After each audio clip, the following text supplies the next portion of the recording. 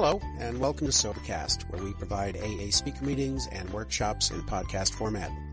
We're an ad-free podcast, and if you enjoy listening, please help us be self-supporting by visiting Sobercast.com, look for the donate link, and drop $1 or $2 into our virtual basket. We hope you enjoy the podcast. Have a great day. First off, I've got a little sign-up sheet here. It's got a place for name, email address, and phone. Please print so I can read it. Now, I'm going to be quoting from some documents this morning a little bit. We don't have a lot of time, but I'm going to touch on some of it. And if you'd like to get copies of any of this stuff that I'm quoting from, I'd be happy to email it to you. I also send out daily quotes. It's not all big book stuff. There's like some other stuff. There's Woody Allen and Tom Waits, some of the great spiritual leaders of our time, and Eckhart Tolle, and some big book stuff, some stuff from the grapevine. Every day I send out 3 little quotes, and it's a little bit different. And if you'd like to participate in that, I also send out some AA history stuff.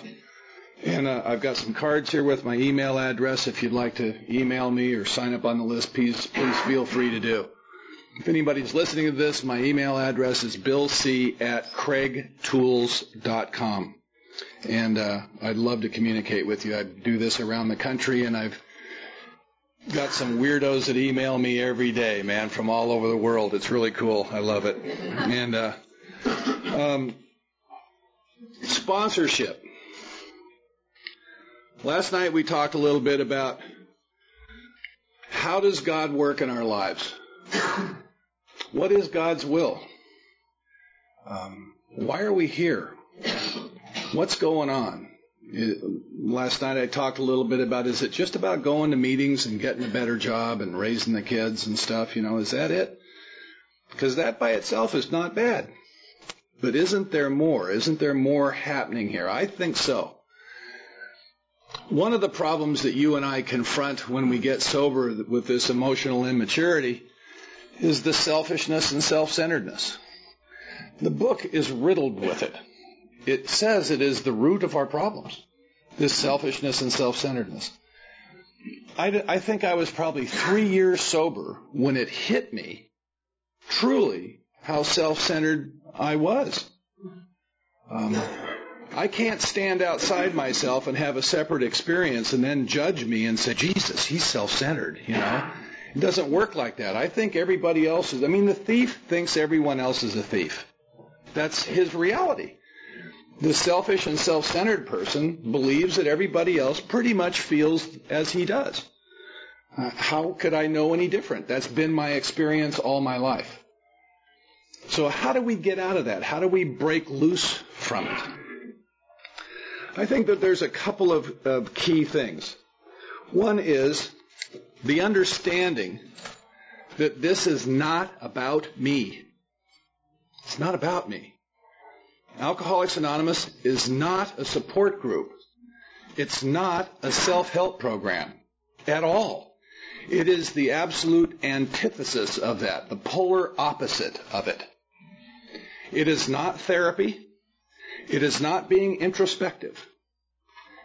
It's about me getting out of myself in a spiritual way, getting out, stepping outside of who I think I am, having a series of new experiences that reconnects me to the human race. I step back in the circle.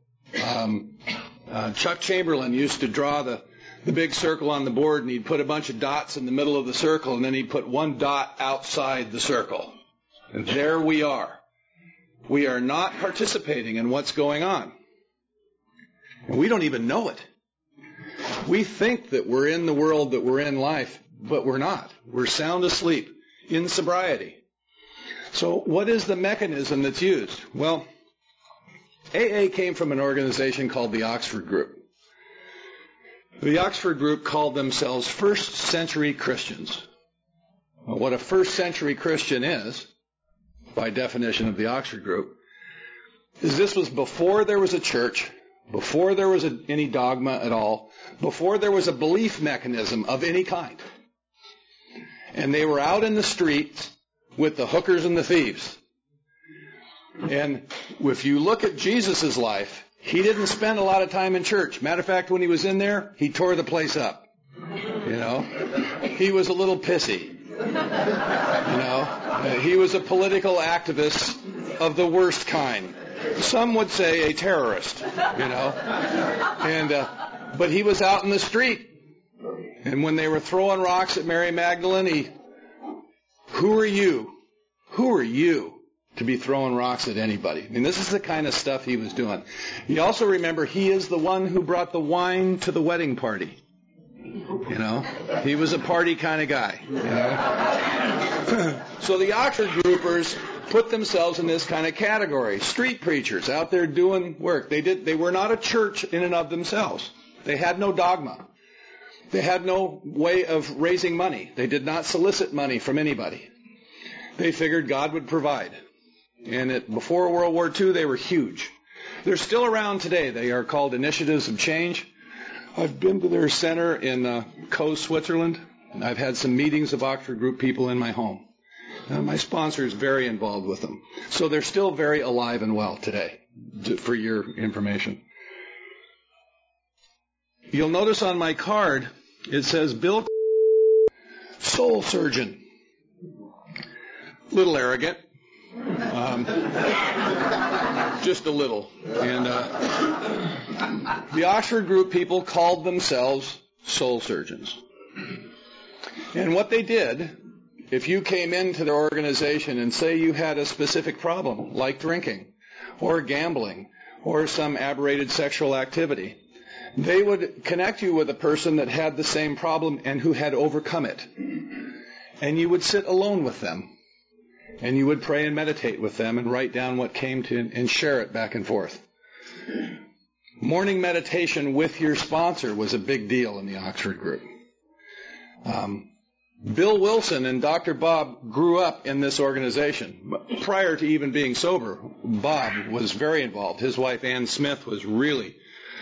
Henrietta Sieberling, who put the two of them together, Bill and Bob, was Ann Smith's sponsor. Okay? So when Bill and Bob got together and they were putting Alcoholics Anonymous together, this ethic came along with it. The house meetings, sharing. God as you understand God is an Oxford Group concept. One day at a time. You know, all the stuff. When you really look at it, like any speaker in AA, we all steal from other people. And Bill and Bob did not come up with anything original. Even the traditions are rooted kind of in the Oxford Group. You know, the whole idea of corporate poverty, of having no money, no possessions, you know, not being part of the material world was all Oxford Group stuff. So, people will say sponsorship is not mentioned in the Big Book. That is not true.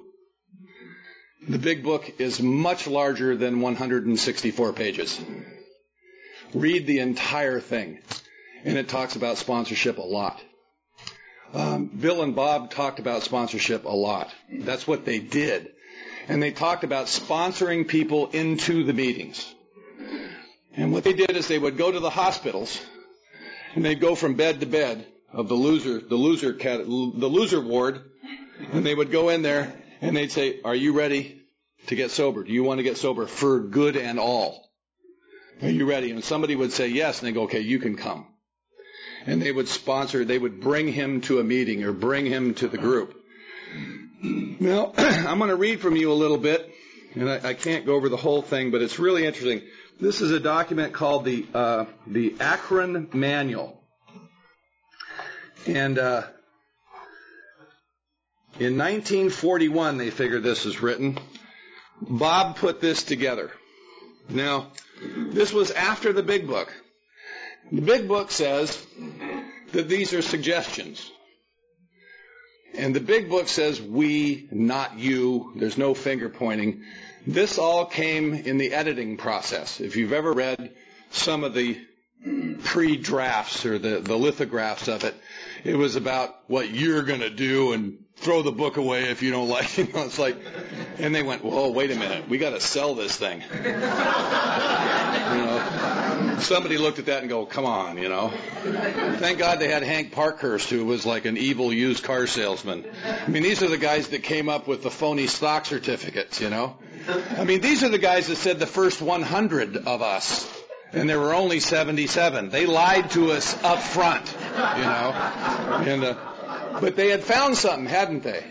They had found something that seemed to be working. Their lives got saved. These guys had the fire.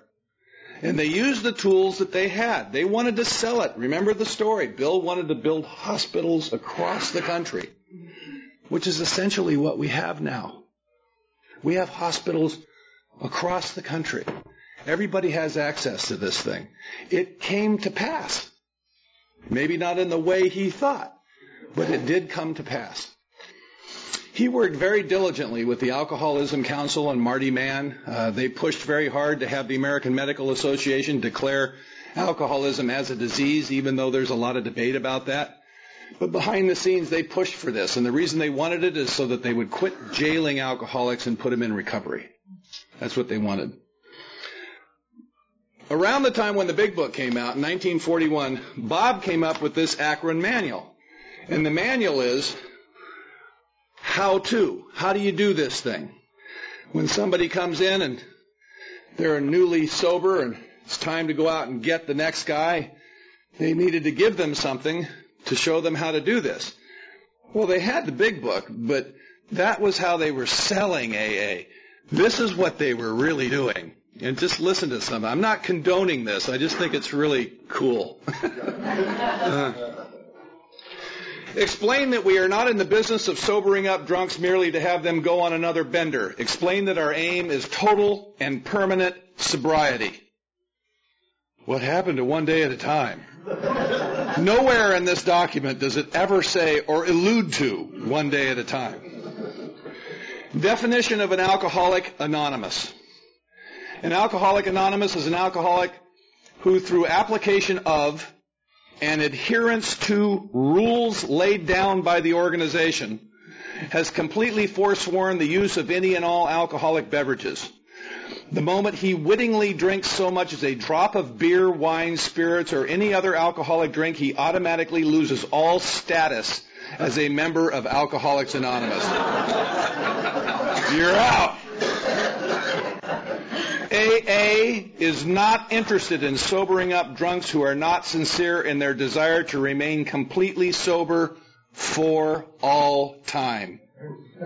A little stringent. To the newcomer, listen up. It is your life. It is your choice. If you are not completely convinced to your own satisfaction that you are an alcoholic, that your life has become unmanageable. If you are not ready to part with alcohol forever, it would be better for all concerned if you discontinue reading this and give up the idea of becoming a member of Alcoholics Anonymous. What happened to just a desire? A word to the sponsor. Us. You must fulfill all pledges you make to him, either tangible or intangible. If you cannot fulfill a promise, do not make it. You have in your hands the most valuable property in the world, the future of a fellow man. Treat his life as carefully as you would your own. You are literally responsible for his life. Dude.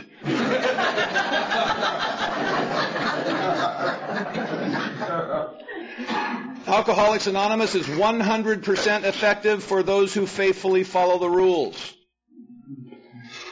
It is those who try to cut corners who find themselves back in their old drunken state. Rules. Before long, you will have a new thrill, the thrill of helping someone else. There is no greater satisfaction in the world than watching the progress of a new Alcoholic Anonymous. No whiskey in the world can give you this thrill.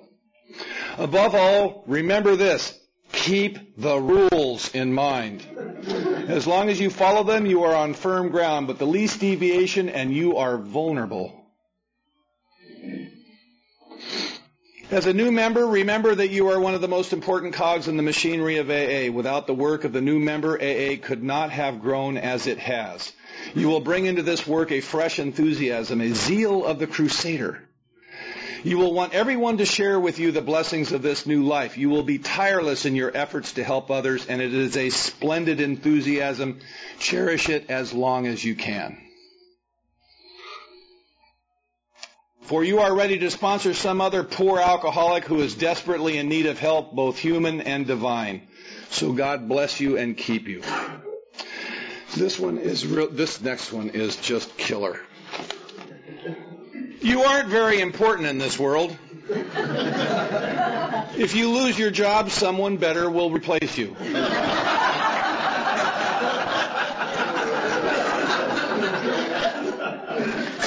If you die, your wife will mourn briefly and then remarry. Your children will grow up and you will be but a memory. Jeez. In the last analysis, you are the only one who benefits by your sobriety. Seek to cultivate humility. Remember that cockiness leads to a speedy fall. It's very good advice.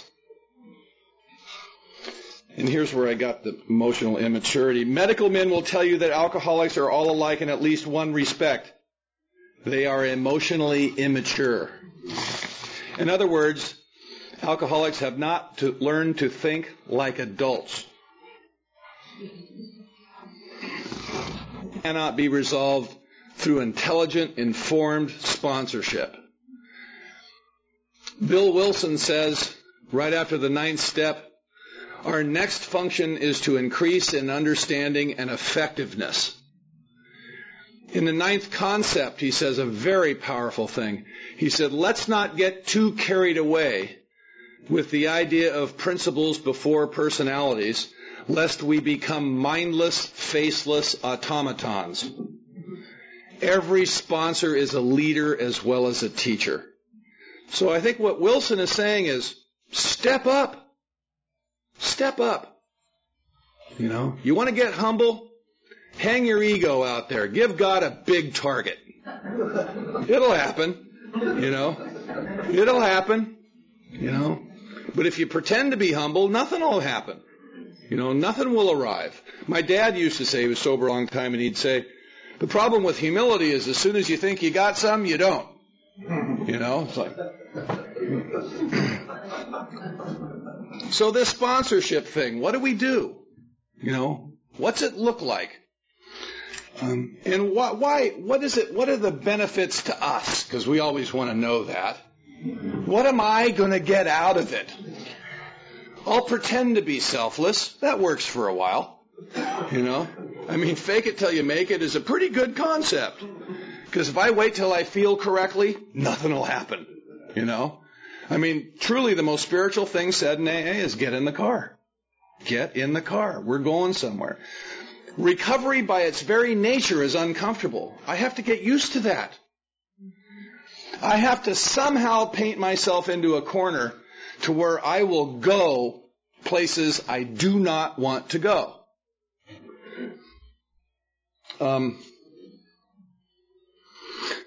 I was probably 3 years sober, and I'm sponsoring this guy named Al. And my sponsor, once again, if you remember last night, he says, you don't ever say no, ever. You let the manager run the show. You just go wherever you're asked. You never say no. You always go. Stop making those decisions. This instrument that you're using up here is not good for these kinds of decisions. It's a great calculator, but as far as making really good value judgments, it's not really good. Because if I look in there and I say, well, this is going to make me uncomfortable. I don't know the rules. I don't know how to talk. I've never done it before. Never done it before is a good reason to never do it, in my mind. I've never done it. We've never done it like that. That's why we don't do it like that, because we never have. Oh, yeah. You know, I've been in business for a long time. You know, the first time somebody says in my office, service time says, well, we never done it that way. They have to put a buck in the bowl. Because probably the fact that we've never done it like that, we probably missed something somewhere. So this guy asked me to sponsor him, and I'm doing it. And my motivation for sponsoring people originally is I wanted to look good. Now, you got to picture this. This is very important. I'm clawing my way up the AA corporate ladder. I am trying to make my name for myself in an anonymous organization. I have no rational explanation for that. It sometimes still rears its ugly head.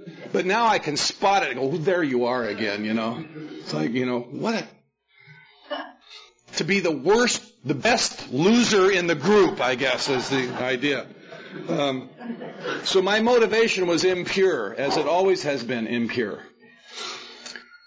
They'll tell you around here, they'll say, go do something kind for somebody and don't tell anybody. I don't think I've ever pulled that off. I've kept quiet for a while, but it leaks out. There's just some shit that comes slow to me. And so my motivations are always suspect. So I'm sponsoring guys, and I'm trying to make a name for myself. That's where I am at 3 years sober, 3 or 4. And this guy's in my kitchen, and his mother is dying. And I've watched him take care of her. They did not have health insurance, and he was living in the house with her, and this was not a very nice woman. His mother was not a saint. And he was popping her hip back in place and changing her diapers. And I was impressed by this.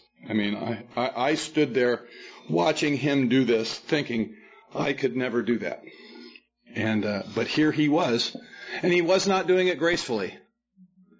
He was upset, he was angry, he was frightened, all those things, He would yell at her and come and tell me I yelled at my mother in the wheelchair again today. It's like, God. I go, well, go back and say you're sorry. And he goes, oh.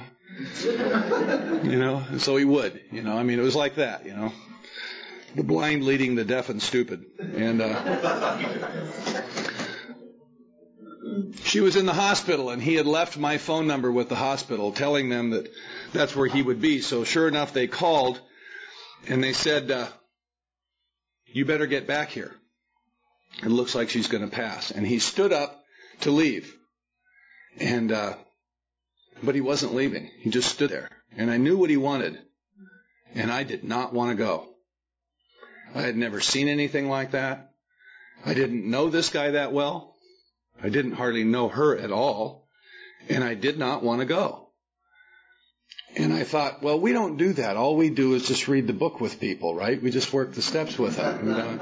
There's limitations. There's parameters. There's boundaries. There's boundaries is a good one. I've set my boundaries. I'm just a people pleaser. I'm a workaholic. I've never met an alcoholic that's a workaholic. He just hides out at work. There's a difference. I think we're basically lazy by nature. That's why we found some of us get quite wealthy by finding shortcuts to shit. So I said to him, "Do you want me to go?" And he said, "Would you please?" Now, stop and think about this. Look at this picture for a second. This guy has a family. He had a brother and a sister, aunts and uncles and stuff, and yet he wanted me to go with him. If I hardly knew him, he hardly knew me. In the scheme of things, we knew knowing each other maybe for a year, maybe 2. They have faith in us. They trust us for some odd reason. There's something going on here that I don't understand. There's something that's beyond my capability to grasp.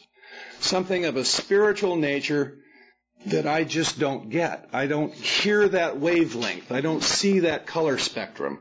But it's going on. It's happening. And my job, I believe, is to sit back and watch the show.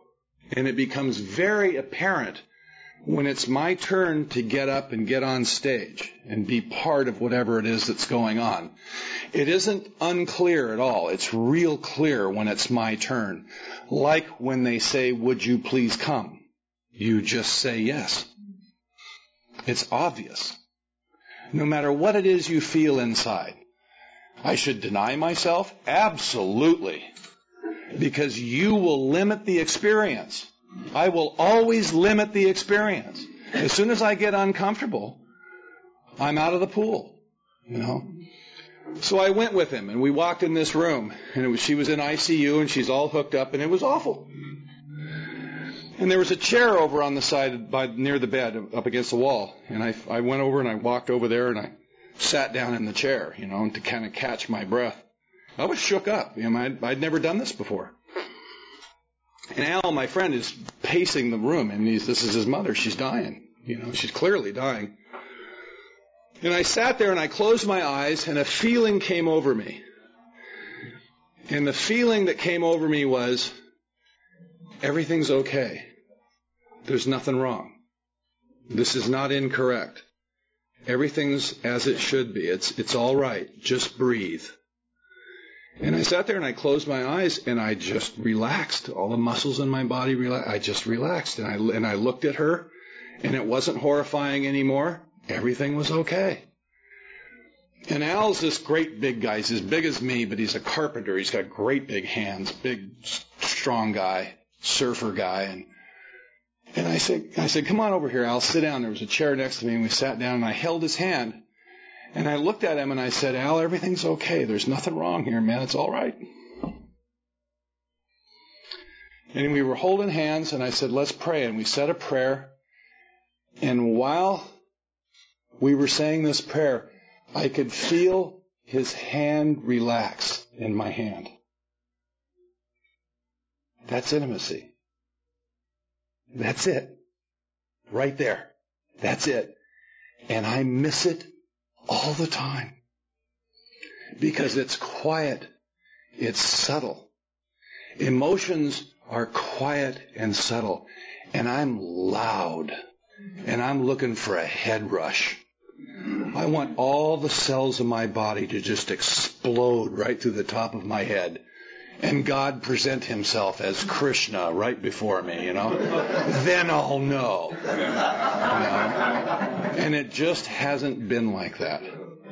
It's been those quiet little moments, sitting in the hospital or somewhere, where somebody bears their soul, and I'm there. And I just happen to be there. Most of the time, there's nothing to say. It's just being there is enough to feel the presence of God. You take me to those places. I do not go there by myself. I can't find them. I don't know where they are. You take me there. You invite me into your lives. I'll sit in a room with a guy and I'll do 20 minutes on how he should live his life. 20 really good minutes. Should have recorded that one. Minutes.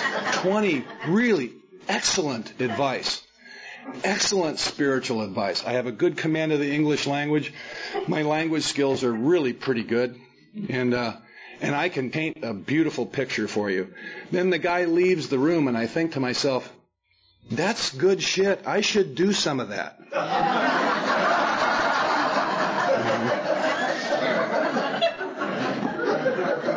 I am confronted with my own hypocrisy. I'm a liar. By nature, I'm a liar. Now, the words I said are good words. The truths are universal truths.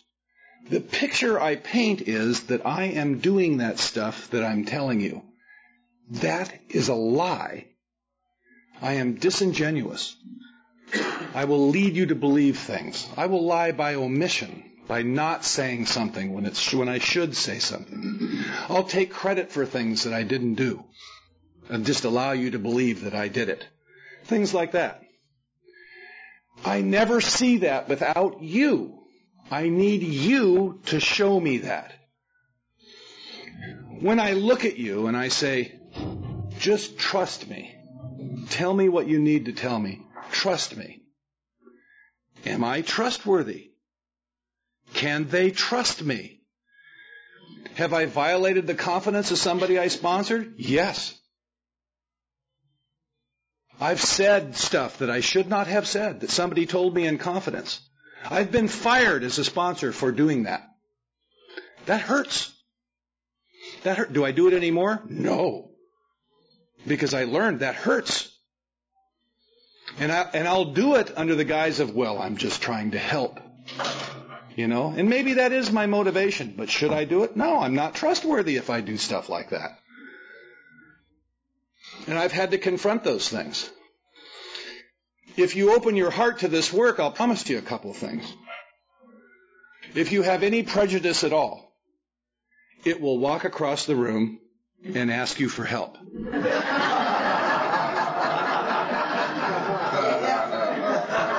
Invariably. Any prejudice at all, it'll come right up to you. It's how he works. You know, send him to me, Father. He's going to like this one. You know. And I've had to confront that. My friend Patrick Keelahan, his mother called him the devil of all liars. He was a little Irish, and he was an awful man. He used to tell his wife that he was going to go on retreat with us. And we would all go off on retreat, and he would go down to the Viscount Hotel and get an 8-ball and a couple of hookers and have a great retreat weekend. And then come back and tell his wife that the retreat was wonderful. God, I had a great time. I learned a lot, you know. He took several birthday cakes and was in no way was he sober. You know, he was a liar and a sneak, awful guy. Finally, he got sober. Finally, he came clean. It got bad enough, he came clean. He got sober. And Patrick and I were good friends. He was sponsored by my sponsor, and the night he really got serious about it, I happened to be with him at this meeting, and we stood out in the parking lot, and he broke down in tears. And I just held him in this darkened parking lot outside of a church and told him it was going to be okay, man. You're going to be all right. You're with us now. It'll be okay. And I watched him get sober. And we had a great time together. He was this was a guy, my sponsor had a coffee shop. In the front of the coffee shop is a big plate glass window. And I'm standing outside smoking a cigar, which, as we all know, isn't really smoking. And I don't want to talk about it right now. And my wife is on the inside sitting at this table. And she's quite a pretty woman, I think, and other people would agree with that. And Patrick comes up behind her, and he waits till I'm watching. And then he leans her head back and just gives her a big one. And she just took it. And then he puts her back up and looked at me and grinned. That was my friend Patrick. And the bastard. And my wife loved him, I loved him. You just couldn't help but love Patrick. And he got lung cancer. And it took him about 3 years to die. And we would bring him on retreat because he would actually go. And he had an open wound in his back that they would use to drain the fluid from his lungs. And the doctor had to show us how to pack the wound so that we could take him with us. And I'd never done anything like that before. You know, it frightened me. But I loved him. I loved him. I don't know that I'd ever felt that before, that kind of love. The strength of it is frightening. Around here, you have to love fearlessly and recklessly, because sometimes it hurts. Sometimes it just hurts. And he said one of the most powerful things I've ever heard in an AA meeting. My sponsor and another guy would pick him up and bring him to the Monday night to the home group. And his head was all swollen. He looked grotesque near the end.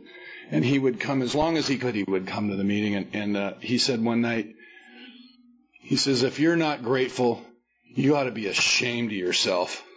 And I'll never forget those words and the way he looked when he said, and the strength and the conviction that he said them with. We're on retreat one time, we did a healing ceremony. And it was, people that were there still talk about it to this day. It had to have been over 10, 12 years ago. And at the end of it, we were all kind of in a pile together putting hands on him and another guy that had a brain tumor. And it was electric. It was a powerful thing. Afterwards, I'm sitting in this metal folding chair, which is kind of a symbol of God to me. And I'm sitting in this metal folding chair, and he's across the room. And he sees me, and he's all overcome with emotion, and he comes walking over to me, and he sat down in my lap and put his arms around me and whispered in my ear, he says, "Bill, I'm so frightened. I'm so scared." And there's nothing to say. You just hold them. You don't leave them. We don't shoot our wounded here. We save souls. We save lives. And sometimes we lose some of them. And it doesn't seem fair, but I don't get it. I don't understand all this, and it's not up to me to have to understand it. But I don't have these experiences without you.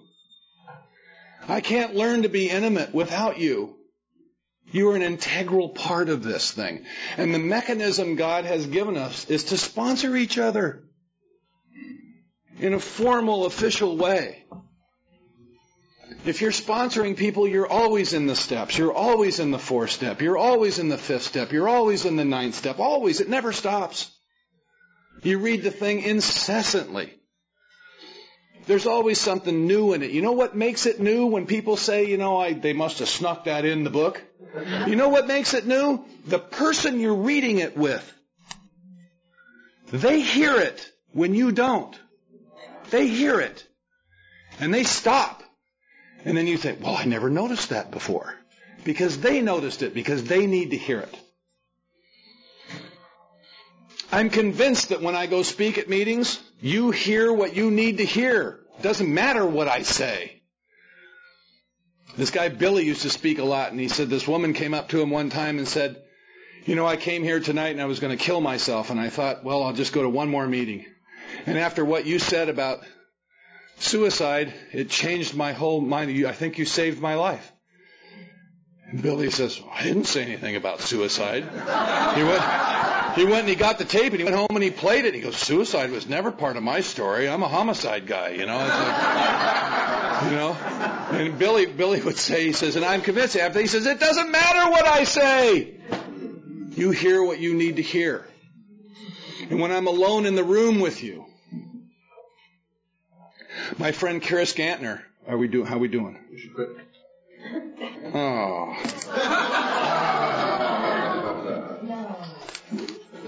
My friend Chris Gantner had a 7-year-old son. The kid got leukemia. Took him 2 years to die. And this was after the owl thing, and I'm not sure about Patrick. But my friend called me up, and he said, this is what's going on. I'm in the children's hospital with him. Will you come? And I went there, and I walked in that room, and it scared the hell out of me. My children were about this kid's age. The little boy's name was Aaron, and it was like looking at my own kids. And I walked out of the hospital that night, and I called my sponsor, and I said, I can't do this. I just can't do it. I can't go in there again. It's too much. That's enough. There's limitations, goddammit. You can't ask me I'm just this lunkhead that's, got sober and then this crap's going on. This ain't right, And he says, I'll come, I'll go with you. And he went with me. He didn't even know this guy. And he went in there with me. One time I was in that room with that kid and I started having chest pains. And they put me in the cardiac care unit upstairs. And my friend Chris comes up there and he looks at me and he goes, this is the most pathetic ploy for the center of attention I've ever seen in my life. My kid's down there dying and you're faking like you got a heart attack. Only in AA. I think our job was to take him out of that hospital and let him yell at us so he wouldn't yell at the doctors. The kid's mother, they would medicate her, but he wouldn't take the medication. He's a sober guy, so he had to do it raw. He had to do it raw. We stood around that little boy's bed and prayed for his death so that he would stop suffering. It was awful, and it didn't have a happy ending. I know now what I would do if that happened to one of my children. We all say we wouldn't do those and we couldn't do those things. Yes, we can. I changed my father's diapers. My mother died in the living room of my house and I changed her diapers. Because I watched Al do that with his mother. I'd seen the face of death. So when it was my parents' turn, I was ready. And it all came home. It all came home. How do I know that something I do over here is going to affect who I am way over here? I can't make that connection. I can't see it beforehand. I just have to go wherever I'm invited, whenever the phone rings, whenever. That's how God teaches us intimacy.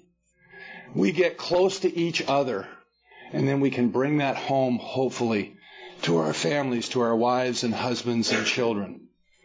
But you and I are practicing on each other. That's what the fellowship is about. I need to sponsor you. And the time comes where I take off the sponsor robes. I quit playing even that role. And I just invite you into my home and into my heart. Because I know you're the teacher. You're the mechanism. You're the vehicle that God uses to show me how to love fearlessly, to love recklessly, and not be afraid. Thank you.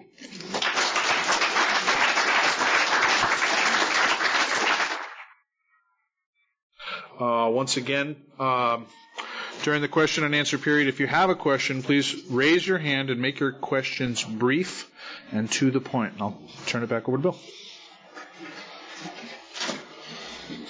Go ahead.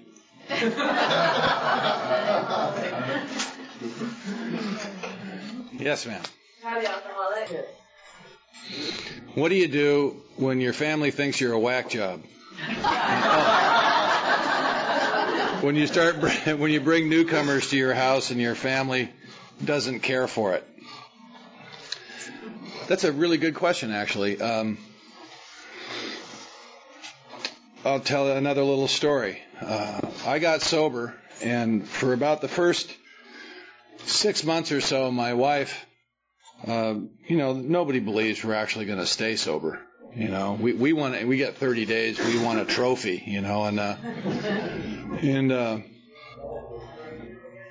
it wasn't long before pretty soon I was bringing people home, and I met this new group of people, and I was away from home a lot, and I'm going to these meetings, and the family's looking at me weird, and I just had to tell them, I'm going to get sober. I just need to do this, and everybody was pleased that I wasn't drinking anymore. It was hard to argue with, but all the emotions, all the background noise that had been suppressed or I couldn't hear for a long time was starting to surface. People were not happy with my behavior over the last 20 plus years. And when I started sponsoring guys, I would meet them away from home. So I was gone more than when I was drinking almost. And I heard a speaker at a meeting say, when I sponsor guys, I bring them in my home, or do I have something to hide? And I went, whoa. And the kids were small and growing up, so I started bringing them home. And we'd sit out in the garage, and there's a whole bunch of guys that have gotten sober sitting inside that garage with me while the kids were kicking the soccer ball up against the door. When my daughter graduated from college, the Al guy from the ICU thing came to the graduation. It was like watching his kid graduate, And it was rough at first, but I'll relate a story. My daughter, she's 26 now. A couple of years ago, when she was in college at Long Beach State, she was given an assignment to write a story about 3 people that she admired the most. And she had to write this story about them, and then part of the assignment was to call each one of those people and tell them how she felt about them. And when she was on the phone telling me this, I didn't get it right away. They can't watch us do the work we do and not admire us. It's impossible. It's impossible not to admire us. We're wonderful people. Absolutely wonderful. We take these losers and try to save them. Mostly we're not successful, but a lot of times we are. We are the mechanism that God uses. And if somebody's looking at you saying, "Why are you doing this?" ask them to record themselves asking that question and see if they can't figure out the goddamn answer. You know, it's what we're meant to do. And if they don't like it, tough. I mean, that's been my attitude. How could you not let me do this? Look what I'm doing. This is good work. People say, well, you know, I have my family to take care of. What better way to take care of your family than to involve them in this? What better way? What an example. What better example could you show your children or the people around you other than this kind of work? There is none. There's no better example. You know, I grew up in a house where people's lives were being saved, and I didn't recognize it. And my kids have grown up in a house where people's lives were being saved, and they recognized it. They knew what's going on. And so I think it's hard if they think you're a whack job. Well, there's a lot of truth to that, probably, huh? I was telling this to somebody earlier, but last Christmas before last, we had this Christmas Eve party at our house from my wife's family mostly, but my kids come. And afterwards, we're all standing around the Christmas tree, my daughter and my son, my daughter and my son and myself, and we're all 3 talking. And we all 3 came to the conclusion that I had grown up quite a bit over the years. And I looked at my daughter and I said, "You really think so?" She goes, "Dad, you've come a long way, man. It's been a long time. She's serious. She said, "It's been a long time since you've had a tantrum." You know? And I said, "Well, you just aren't around me as much as you used to be, you know." But I'm on an equal level with them, I think. You know, I've grown up. Yes, sir. I'm Curtis. I'm an alcoholic. Curtis. What's your experience with, what do you do about that? You never fire them. Ever. What's the question? Oh. What do you do about a loser that's 6 months sober and he's not calling you and he's not doing the right stuff? You know, it's like live minicam report. There's an alcoholic behaving badly.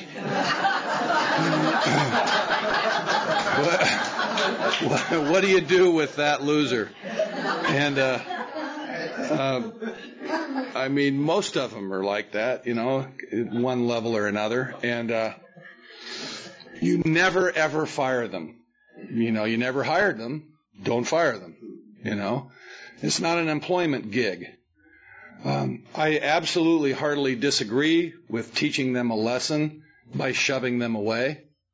I think those days are over. Nobody deserves to be treated that way, ever.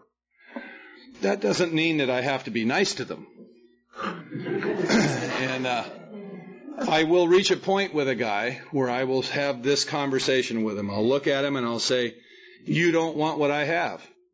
"Oh, yes, I do." "No, you don't, because you don't do what I do. You clearly don't want what I have." You know, and I don't fire them, but I'll let them know that I don't agree with their behavior. Don't waste my time, kind of a thing, you know. And usually those ones that don't call, they don't waste much of your time. They just aren't around. You know, have you ever had has anybody here had the experience of, you know, this guy around AA, he asks you to sponsor him and then you never see him again? That is odd, isn't it? I mean, it's like they get close to you. They really like you. They've come to your house and they say, "You know, I really need a sponsor. I really like," And then they run like a scalded dog, because the relationship changed. Well, that's what they're working through. My job is to keep the door open. There's this illusion that I'm a hard-ass kind of sponsor. I'm not. I am not a hard-ass sponsor. I just am not. I mean, if you really want to get into the steps with me, I'll take you in a long way. We'll do some pretty intense stuff. But if you don't want to go there, it's your decision. It's not mine. But I'm easy to get a hold of. I'm easy to access. You can find me really easy. I always answer the phone. I always do. You can call me anytime, night or day. I'm easy to get, So I'm accessible. It's up to you to take advantage of that. There are times I will be proactive. And when I was newer in the program, I would chase you around. Those days are kind of over. And it's not because I think that there's anything wrong with that. It's just my life has changed. And to be quite honest with you, I kind of forget who you are.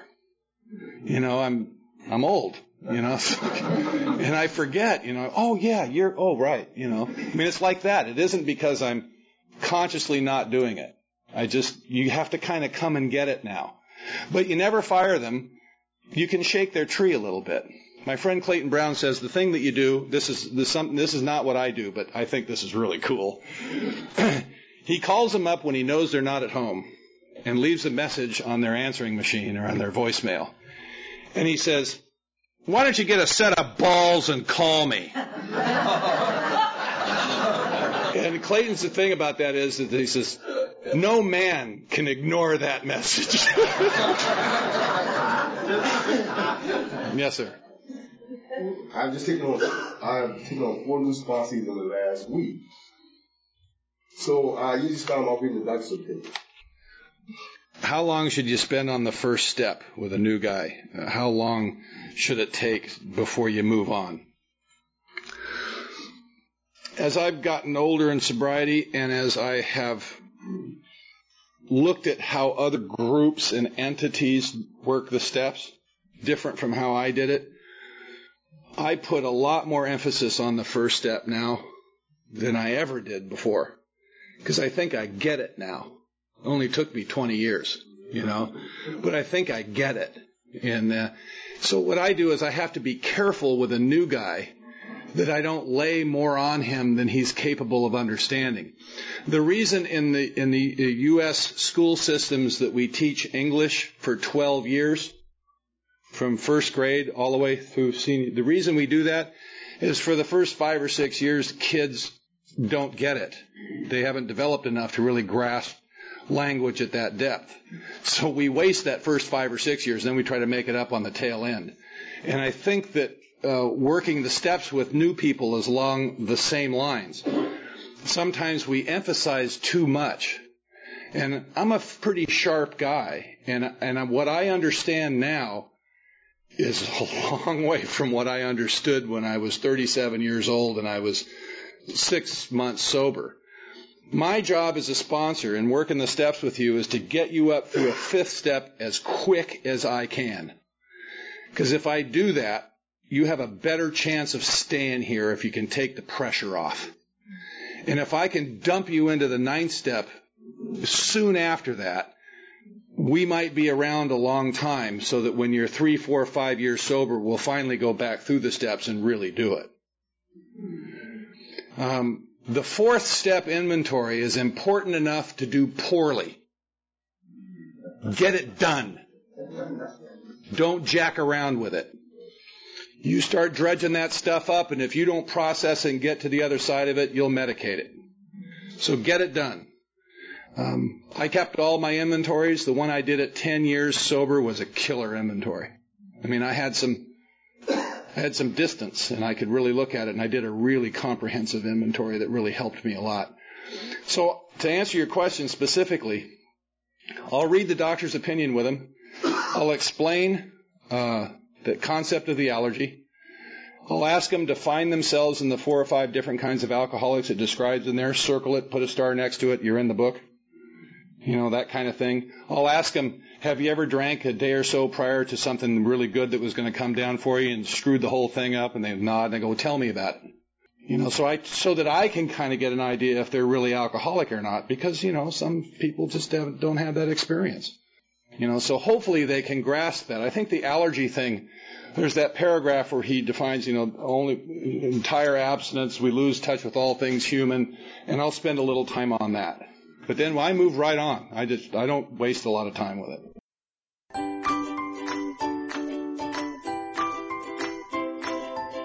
Thanks for listening. I hope you enjoyed the podcast. Sobercast is ad-free, and we'd like your help in order to keep it that way.